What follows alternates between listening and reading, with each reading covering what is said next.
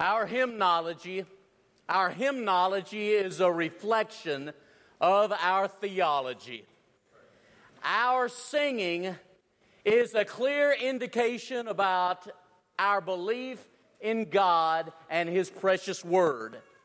Our God, He is alive. Our God reigns.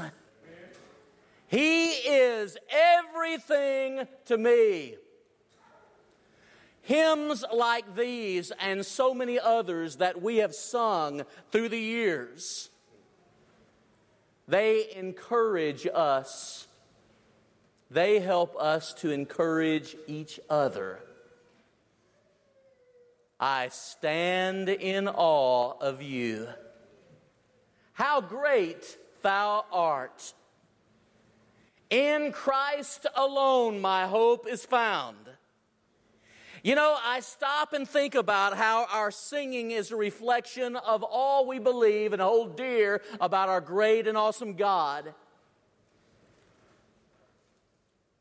And I think about the gospel in one verse.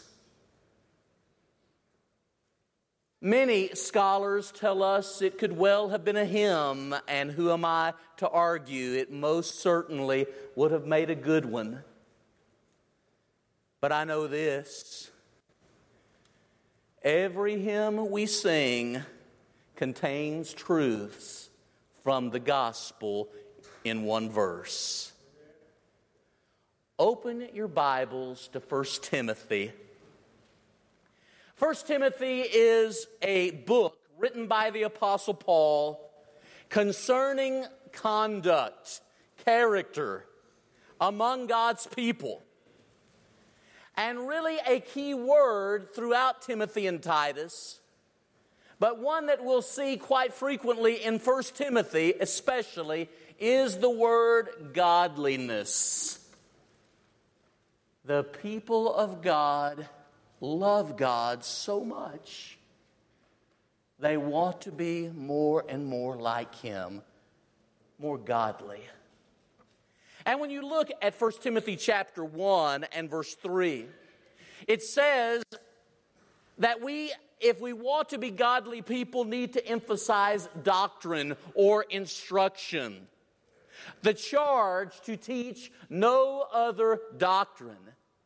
We really cannot have a vibrant, saving relationship with Jesus Christ without being interested, vitally so, in doctrine. In a day where doctrine is often disparaged, not thought so highly of, the people of God who want to be godly will stress healthy teaching. Look at 1 Timothy chapter 2. A word that summarizes what this chapter is about is worship. Godly worship. Worship that is enthusiastic and is based upon instruction from God's will. Talk about a wonderful combining of the mind and the heart. That's 1 Timothy chapter 2. Man, I got to tell you, it's going to probably be downhill after that singing, all right? Nothing can encourage a preacher more than singing that is so heartfelt. What preaching has already been done tonight by you and teaching.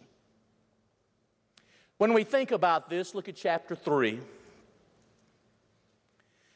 Godly leadership. Godly leadership is what is emphasized by the apostle in this chapter. 1 Timothy chapter 3, 1 through 7, elders. Men of maturity, elders. Men of oversight and management, bishops. Men of heart, they are shepherds. Keep in mind, Timothy is at Ephesus. Keep in mind, Paul addressed the elders of the church at Ephesus in Acts 20, 17 through 38, using each of those terms. Chapter 4. You get to chapter 4 of 1 Timothy, and what we think about here is godly service. Exercise, discipline yourself to godliness. 1 Timothy chapter 4, verses 7 and 8. Follow after godliness, 1 Timothy 6 and verse 11. The doctrine that accords with godliness, 1 Timothy 6, verses 3 through 5. Look at 1 Timothy 5. 1 Timothy chapter 5 deals with relationships, godly relationships. What do God's people look like as far as their character and conduct? Godly doctrine, godly worship, godly leadership, godly ministry and service from chapter 4, 1 Timothy 4, verses 6 through 8. Godly relationships. When people come into our assemblies, they should see that. God-honoring relationships. Look at chapter 6. Godly priorities in the face of what is not profitable, especially 1 Timothy 6, verses 3 through 5, and in the face of stuff or things or the material or wealth and money. God's people are to be known as people of character in how they view the truth and how they relate to the things, the possessions of life. Now, using something of a funnel effect, we have looked broadly at 1 Timothy. And 1 Timothy is the book in the New Testament that has the gospel in one verse. And while there are many passages, one might say, are really a depiction of what the gospel's all about in one verse, I dare say no one will produce a better one than we're going to study tonight. The funnel gets a little more narrow. Go to 1 Timothy chapter 3.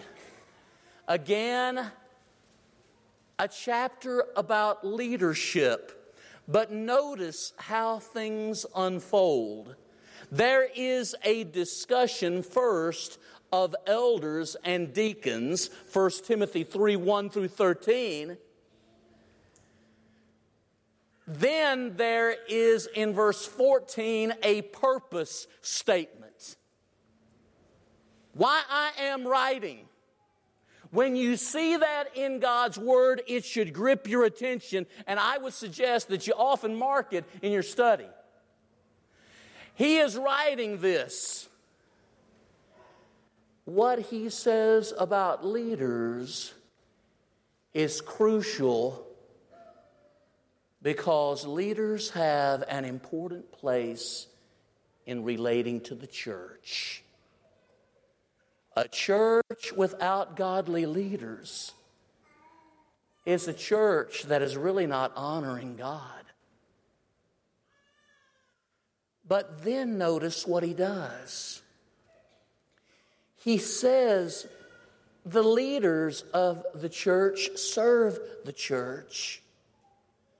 And then he goes on to say the church serves the Lord. See 1 Timothy 3:16. The church serves him. Friends, I want you to know no person is really healthy, no person is really alive, no person is really sound who doesn't have a vibrant, living relationship with Jesus Christ. One may be as straight as a gun barrel, but just as empty inside. One can believe a lot of good things, a lot of right things, but do you have a vibrant, true relationship with the Lord? Are you in Christ? Now you look at 1 Timothy 3:16. It's breathtaking. In trying to preach the gospel since I was 13 years old, this passage has amazed me, has astounded me perhaps more than any other, because in 6 lines more is said about the gospel than most people will say in their lifetime. It is the gospel in one verse. Interestingly, each line begins with a verb and ends with a noun. And while there are a few questions about the meaning, the overall idea couldn't be more clear. It's as if we've got a panoramic view of what God has done in Jesus Christ.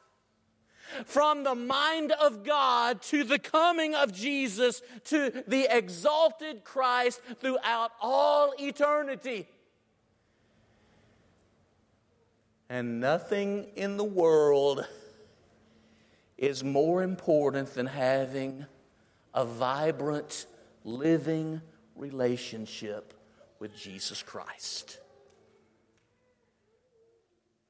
Like is so often true of Scripture, we can look at things from a variety of angles. So I want to look at 1 Timothy 3:16 tonight from 3 angles, from 3 perspectives, because each is so precious in seeing something from 1 Timothy 3:16, this gospel in one verse, that all of us can only say, I stand amazed in the presence of Jesus the Nazarene. I wonder how he could love me, a sinner condemned unclean.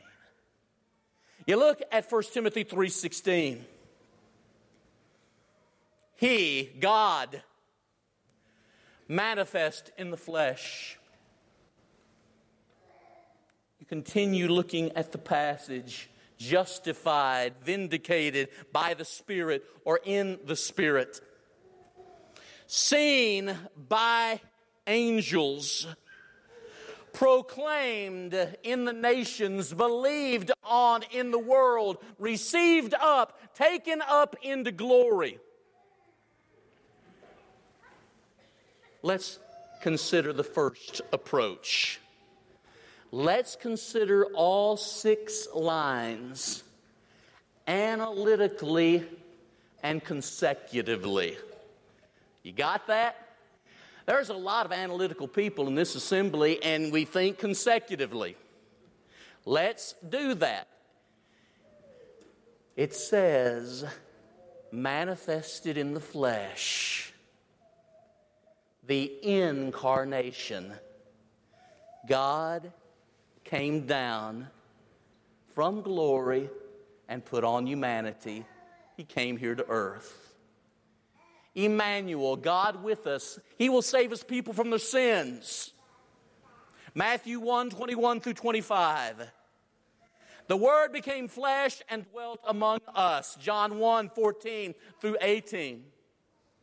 As we look at this, manifested in the flesh, what a unique aspect this is to Christianity. The rest of the religious world, I don't think, has anything comparable. God came down, he became human and dwelt among us. Next, it says vindicated in the Spirit or justified. 2 marvelous words, whichever word you might have in your translation. And here's the idea. If you wrote down incarnation, write down the word resurrection here. Those who think analytically and sequentially, you have his coming, now you have his resurrection. Continue. Declared to be the Son of God with power by the resurrection from the dead. Romans 1, 3 through 5. 1 Peter chapter 3 and verse 18. And while you've got the idea of being vindicated in the Spirit, can refer to the Holy Spirit who raised him. Romans 8, 9 through 11. or it can refer to the spirit that was returned to the flesh. You know, the body without the spirit is dead, James 2.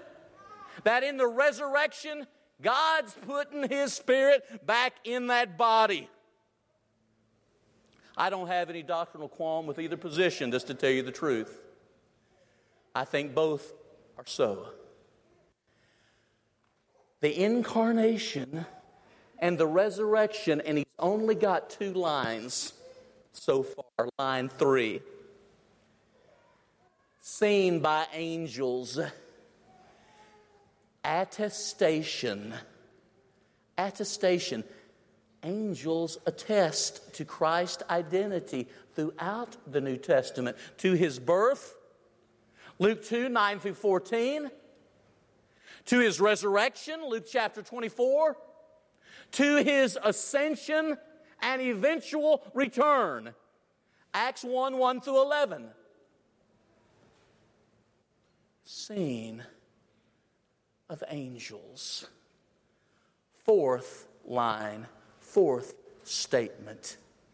Proclaimed among the nations. The gospel goes to every tribe and tongue and people and nation. Revelation 7, 9. To the world. Colossians 1, 23. The Great Commission. Proclaimed among the nations. Number 5, the line, believed on in the world. Well, let me give you this. You have incarnation, resurrection, attestation, proclamation, right in the passage. Then you have believed on in the world, identification. Identification. And then taken up, received up into glory. Exaltation. Glorification. That is a pretty amazing way at looking at this passage. And think about how many songs we sing that refer at least to several of these elements. But let me stop. I think that's a great way to look at 1 Timothy 3:16, but I want you to know it's not the only way. Here's another way. Let's look at 1 Timothy 3:16 in pairs. In terms of pairs, look at what happens when we consider 1 Timothy 3:16 in pairs. The first 2 pairs are flesh and what? Spirit. Think there's a relationship there? I do. Look at the second pair of words. Angels and the nations. Right? The spiritual realm, the material realm. The third pair of words. What's mentioned? You'll see the world and glory. The world and glory. Those are 3 pairs that nobody can top. That's some kind of hymn if this was a hymn. Because you see, Jesus is revealed by His incarnation and resurrection as the Son of God. Jesus has been witnessed by the angels and the nations who have responded to the proclamation of the gospel. And finally, the realms, the world and glory. That's a really good way to look at 1 Timothy 3:16 and to kind of let it sink. You know, the thing about some of us is we get pretty set that this is the only way to think about things. And I want you to know that sequential way that I looked at initially, that's mighty good. But there may be something else to see there. Now let's do it one more time. Everybody ready? Now let's put this into 2 pairs of 3. 2 pairs of 3. There's 6 lines in all. Let's consider this together.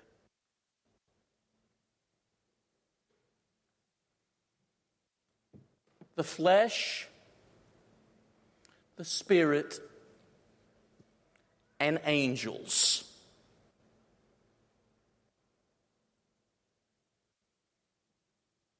That's pretty well a good synopsis, a summary of Jesus coming to this world. The next 3 statements, the nations, the world, glory. Those 3 statements are what the people of God should be all about concerning Jesus. The nations, the world, and the glory of Jesus. It may well be that there are people here tonight that need to think about their relationship with God. You cannot be healthy, you cannot be sound without a vibrant and living relationship with the Lord Jesus Christ. You can't. I know this. The day comes when we will all stand before the one who was manifested in the flesh, justified in the Spirit, seen by angels, the one proclaimed in the nations, believed on in the world, and received into glory. Listen. Are you ready? The songs that we sing will either be a great encouragement to our hearts or souls, or they will indict us and bring out our guilt and our need to respond. On the other side, how we all should long to see the one manifested in the flesh, vindicated in the Spirit, seen by angels, proclaimed in the nations, believed on in the world, and received up into glory. I conclude by going back and looking just a little bit at verse 14 and the introduction to this passage in verse 15. Notice 3 descriptions are given of God's people. Description number 1, the house of God. You know, we might be talking about a structure, but I think the text, while it can show that, indicates far more than a structure. It has to do with people who inhabit. God's family, we would say. It really is people who make a house a home, a family. And the church is God's family. Ephesians 2:19. 1 Peter 4:17 through 19. Notice the next thing said. It is said in the passage, the church of the living God. People of character and godliness are part of God's family. They're part of the church of the living God. The the church Jesus built. I am here to tell you, there's only one church that the gates of Hades can't stop. And it's the church of Jesus Christ. Third, in looking at this passage, the pillar and the ground of truth, Ephesus. Think about this, ladies and gentlemen, because Ephesus was where the temple of Artemis was. A magnificent structure, known for its pillars, which could be seen from a great distance. The church is the pillar of truth in the sense that we hold it high and solid for everyone to behold. The pillar. But the text also says the ground. A solid foundation. Hold the gospel high. Hold the gospel because it's terra firma. It is a solid foundation for all of our lives. Next. Now he introduces this verse, and because I'm backwards, I give the introduction in the conclusion. But notice what Paul says. He says, without controversy. He makes 3 remarks about the 6 statements that are going to follow. Without controversy, beyond a shadow of any doubt, I am persuaded this is the whole truth and nothing but the truth. So help me God. Without controversy, it's so. And then one of the neatest little words, great. In the original language, magos. Without controversy, no doubt about it, great. We ought to be a singing group of people because we have a great message and a great God to sing about. And then he speaks of the mystery. Found 22 times in the New Testament, this word is used with reference to what had been hidden in prior times, but what has been brought out now. Kind of like a military secret that has come to fruition. Here's the plan. And we will call the plan Singing Redemption's Song. Great is the mystery of godliness. And notice where he goes, ladies and gentlemen. Catch this, brethren. He immediately goes to Jesus. If we are going to be healthy and sound, we must be a truth-loving people, but we are a truth-loving people because we are a Christ-centered people. A person can love what's true without really loving Jesus because you like to win arguments and fuss. But a person can't really love Jesus without loving what is true. May God help us to be people who love Jesus. And that causes us to love what is true. If there's one here tonight who's not a Christian, oh friend, we would ask you, why not respond to this great God?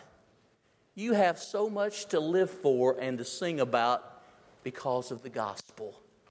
You can come to Jesus through faith, repentance, and baptism and be added to His church. If you'd like to study these matters more, I'll assure you there are plenty of people here at University who would love nothing more than to sit down with an open Bible and to discuss the greatest thing in all the world. We have a song in our hearts because of Jesus. And we'd like to share that song with you.